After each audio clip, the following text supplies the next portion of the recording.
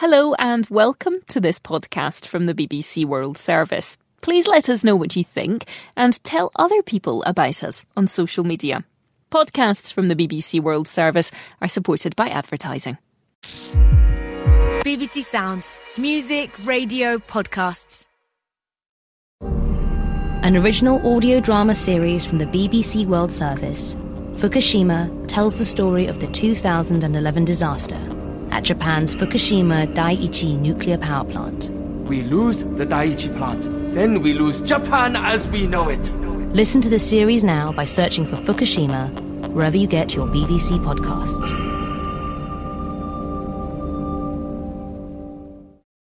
I could possibly be in the last couple of years of my life without those maggots, and I don't think I'm being dramatic saying that.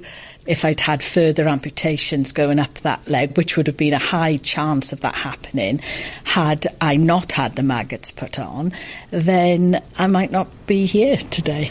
Well, Melanie is a maggot superfan after watching those larvae eat the decaying flesh from her foot.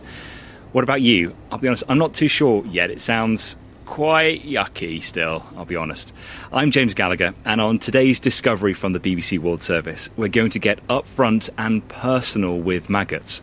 I'll be talking to Melanie in a lot more detail in a bit, and I'm going to meet scientists determined to unleash the powers of the maggot. Because there is a real need here. The rise of antibiotic-resistant infections, those that are getting really hard to treat, superbugs, it means we need new types of therapy, and that includes maggots. So first, what we're going to do is see where the maggots are being made, how they're produced, and how they become safe to be used as a medicine. So I've come to a rather innocuous-looking warehouse in the Welsh town of Bridgend, and this is a maggot farm. Hello, my name's Micah Flores. I'm an R&D research project manager here at BioMonde. We're standing outside of our fly room, so it's a temperature-controlled room. Keep it at 27 degrees, give them 12 hours of light, 12 hours of dark, and they think it's summer all year long. We can consistently then control how often they're going through their generations and their life cycles. On a thoroughly miserable day in South Wales, yes. I'm actually a little bit jealous. Yes, oh yeah, we'll go in there in a bit and you'll get to feel how warm it is. Obviously, Michael, there's lots of different types of flies. Which ones do you choose to use for this? Are they the same ones that when I went on holiday a couple of years ago and came back to a bin that was crawling in maggots and flies buzzing everywhere because I hadn't taken the bins out before I went, and it was a scene? I think that's everyone's summertime problems for sure. So it is a specific fly. There's actually probably over 150,000 fly species, and we use a single one. So it's called Lucilia Sericata. It's a common green blowfly, and it is one that you would see out in the normal environment. They will come to especially compost or your food waste, but we also see them in forensic cases as well, so they come to decomposing things. But the ones we keep in here are pretty clean, and it's a closed colony, so we don't introduce any wild flies to this colony.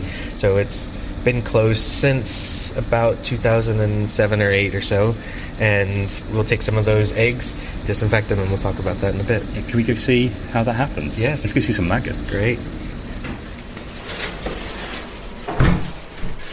So James, now we're inside of the fly room. You can feel the temperatures change drastically. It's a lot warmer, yeah. And it's a bit pongy in here. Yes. So, we've got 4 weeks worth of fly cages, and so the older ones are going to smell a little bit differently just because they've had their protein. They're going to excrete things and poop all over the cages. It almost sounds like it's raining. Yes. And that's fly wings flies beating. Yes. So you can tap on a cage and sort of agitate them a little bit. So yeah, very active, happy, healthy, ready to lay some eggs when we need it. And there are boxes and boxes and boxes of them. Yes. How many flies? About 24,000 flies in this room, separated into 4 different weeks of age. Week 3 and 4 ready to lay eggs for us, and then week 1 and 2 just hatching. So they've got water, they've got sugar, and a lovely pair of ladies' tights at the top. I had noticed that. Sure there's a reason? Yes. We used to have complex cages, and when we acquired our German business, this is how they did it. Plastic box, ladies' tights on top. A breathable lid. Breathable lid. Allows air exchange, and the feet actually act as arm cuffs to put your hands in there and add the protein and collect eggs. And then you just tie it in a nice little knot at the top and they can't escape. How long did it take you to be completely cool with working with flies as a living? It's one of the questions we ask our operators when we do hire them. How squeamish are you? I mean, I've been working with flies for about 16 years now, so this is nothing. It comes pretty quickly. You either have it or you don't. And you find out pretty quick. Hi, James. My name is Professor Yamni Nigam, and I'm at Swansea University. I'm an entomologist by training, so I spent most of my life looking at insects.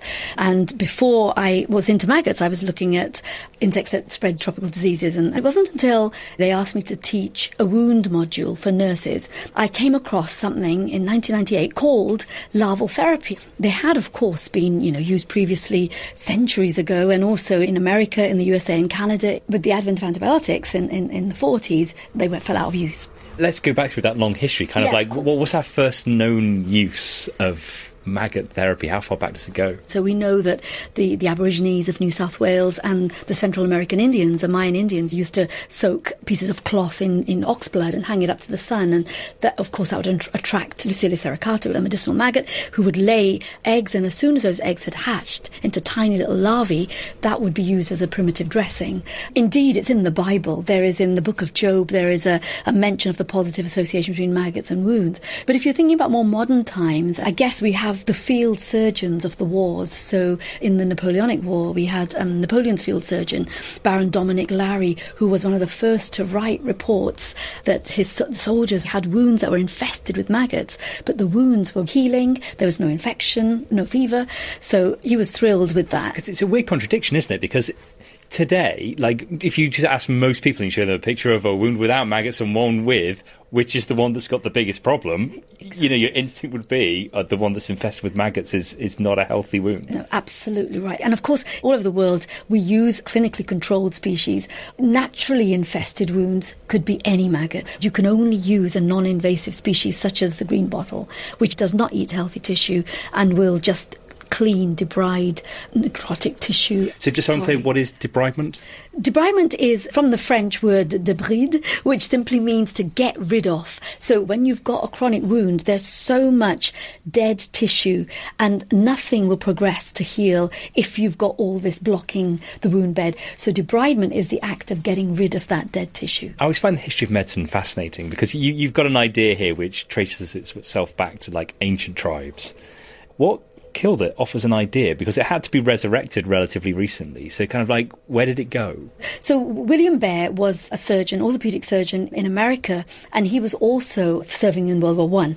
And he again noted, exactly as Dominic Larry had noticed, that the soldiers who had wounds were actually healing through maggots. So when he got back after the war to his hospitals, he started to rear clinical grade maggots for treatment for his patients who had horrible wounds that were festering and not healing. And it became a remarkable success story in the 1930s. I think over 300 hospitals were using it, and it was excellent. It was really working. And then, of course, our most wonderful scientist ever, I think, Alexander Fleming, found this mould that was producing a juice that was killing bacteria that he'd left in his lab. It was known as mould juice, and then it became industrially mass-produced as penicillin. So who would want to put maggots in a wound when you could pop a little pill? It's kind of like a beautiful story then, because the reason why it's coming back is because antibiotics are starting to fail. Absolutely, indeed. And that's one of the reasons why scientists sort of turned to the ancient therapy of maggots. It became available on the NHS in 2004 and, worldwide approval in the early 2000s. Whether it's the usage is as high as it could be, that's all down to other factors. So, here at the maggot farm, I'm being decked out in a face mask, gown, gloves and little blue boots, and I'm off to collect some eggs from the fly room. So Gemma, our production manager, is, Hi, Gemma. Is pulling the containers out. So inside here, there's a little sieve, and there's protein at the bottom, so the flies think they're laying their eggs on the protein. She pulls out the sieve. Can you show me an egg? I don't even know if I'm looking at the right thing. So they're laid in clumps. Oh, sorry, that's all eggs. I thought that was just like a ball of cotton wool or something. No. That's how many eggs are in there? That looks like... There's probably 10,000. Yeah.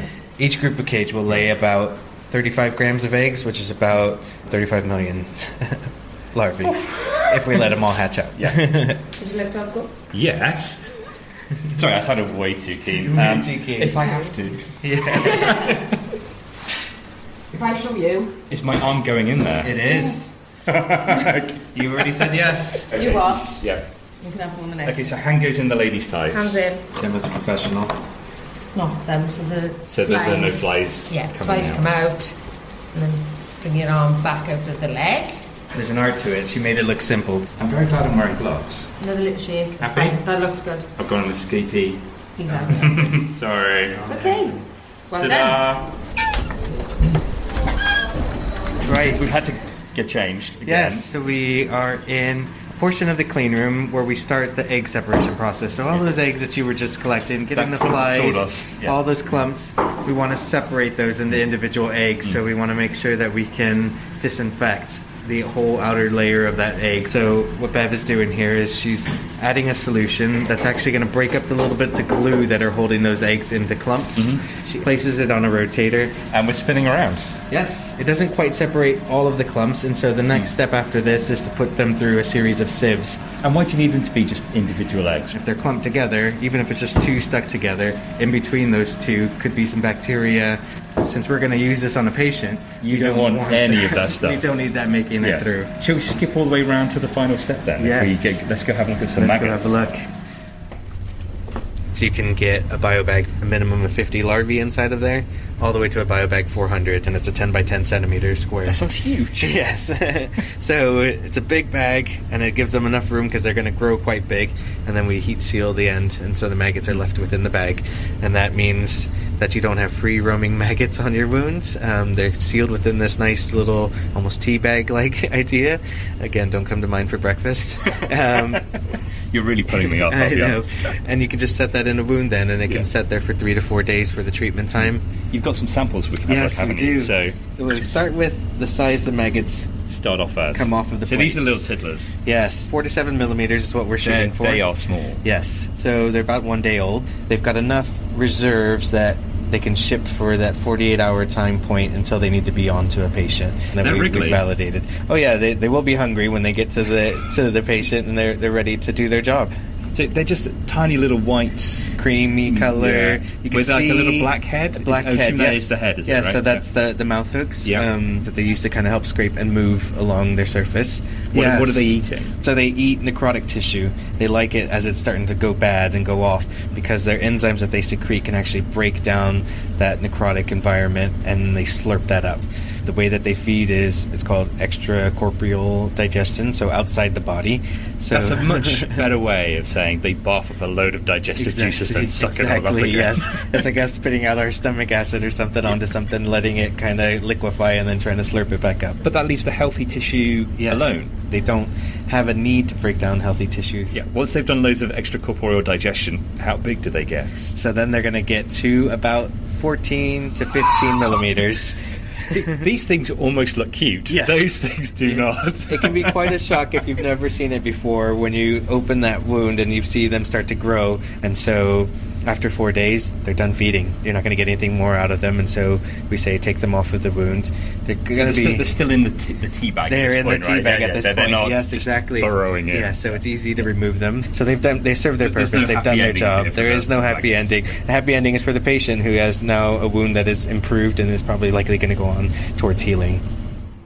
Well, that was quite disgusting, wasn't it? Just be thankful if you're feeling a bit at home that you're not actually having to be there or see any of the pictures. Sometimes audio is a blessing, isn't it? So now we're going to go to the Morriston Hospital in Swansea to see how they're actually used. Hi Melanie, how are you today? I'm fine, Ros. Any concerns with your feet since I've seen you last? The one I had the recent surgery on is still swelling a little bit, and I'm getting quite a bit of neuropathy pain. So Melanie, who we heard from right at the beginning, is having one of her feet examined because of her type 1 diabetes.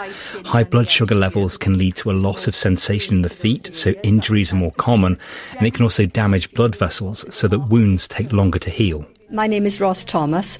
I'm one of the acute podiatrists here in the Diabetes Centre at Morriston Hospital in Swansea. We mainly deal with patients who've got severe wounds, and they could be living with diabetes or just have vascular problems or just had an injury to their foot that's not healing. How many times have you used maggot therapy? Ooh, hundreds of times. You're a total practically a weekly event. At least one patient a week gets maggot applications. Do you remember your first time? Yes, like when I you first can. got into it? 26 years ago, I went up onto the ward to review a patient with one of the doctors, and the pharmacist was there, and the pharmacist said, quickest thing is you can put maggots on it. And I froze to the ground because I remember my brother fishing and seeing a pot of maggots. I thought, they're going to have to get somebody else to put these on. But then I thought, right, man up a bit or woman up a bit. And I put them on and thought, it's not so bad. They're tiny little things. But when they came off, they were nearly a centimetre, and they were just like my brother's jar of maggots when he went fishing. But the job they did was just absolutely amazing. The wounds were so clean afterwards. So, Melanie, maggots, tell me the story. I had an infection in my foot. I'm diabetic. I had my little toe and the next toe off, and then like a quarter of my foot removed. And that was all very shocking and very quick, and never thought it would happen to me. And within a week, I'd come to see the surgeon. I'd been discharged and came back in, and the skin had started to die. I had a choice that I either have the maggots put on my wound, or I could risk, and I'd been on Dr. Google, and I knew the risks of losing my leg at that point, and if I lost my leg, how long my life expectancy was after that as well. But that's the choice you were facing. That was the maggots choice. Or potentially rolling the dice. Or a lot longer healing process. They'd have had to have waited for that necrotic skin to naturally fall off with other, there would be other treatments, not as effective as the maggots. Do you remember the moment when someone first suggested it to you? I was quite depressed. I remember I was crying anyway. Do you know what I mean? You've been through a lot. Yeah, and very quickly. But I'd gone from, looking at my mutilated foot. It was an open wound, and it was huge. I'll show you pictures of it, but that's no good for the radio. But certainly I felt really upset with myself that I'd allowed this to happen. But it was mentioned, and I did know about maggots. I'd read about people having car accidents and being hidden for a week out in the middle of nowhere, and that maggots had saved their foot.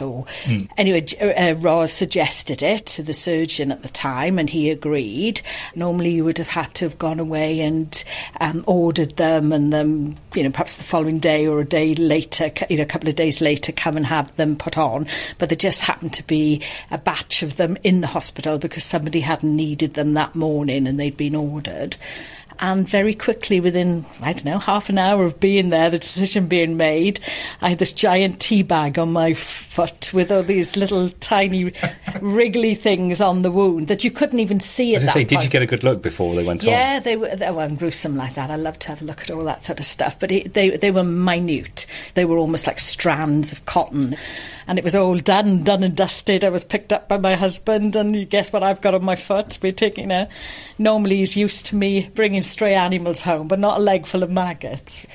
I couldn't feel them really, but it's like if somebody mentions head lice, you can't help but scratch your head. Yeah, I think I was imagining that I could feel them, and they smelt more than anything. That was, What was the smell? Oh, like the bottom of a dustbin. The first few days is fine, but you have to let them breathe, so you can't sort of cover it up with a bag or change the dressings or anything. You have to leave everything alone. Melanie mentioned about the smell. They do give off a smell of ammonia when they're cleaning up the wounds. Obviously, they're living creatures, so they're going to excrete as they eat, so to speak, and so you are going to get that ammonia smell with them. But as I say, they're just fantastically clever. They can get into all to the nooks and crannies and clean every little crevice up.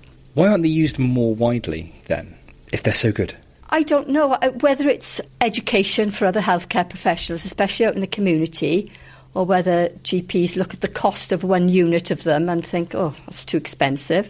A lot of the district nurses or the tissue viability nurses ring us here for advice, send us photographs. What do you think we should do with this foot or wound? And we suggest maggots, and we explain how they order them and how they get them. So I think the word is getting out there more, not just hospital use. But is the evidence there that they are really good and really effective? Yes, there is. There's lots of clinical studies and case studies to show how well they work and how efficient they are. I would never not suggest it to a patient. I would always say the quickest way to clean up this wound and to get it to heal would be to put a bag of maggots on. And they say, really? What? Some of them will just say, yeah, whatever.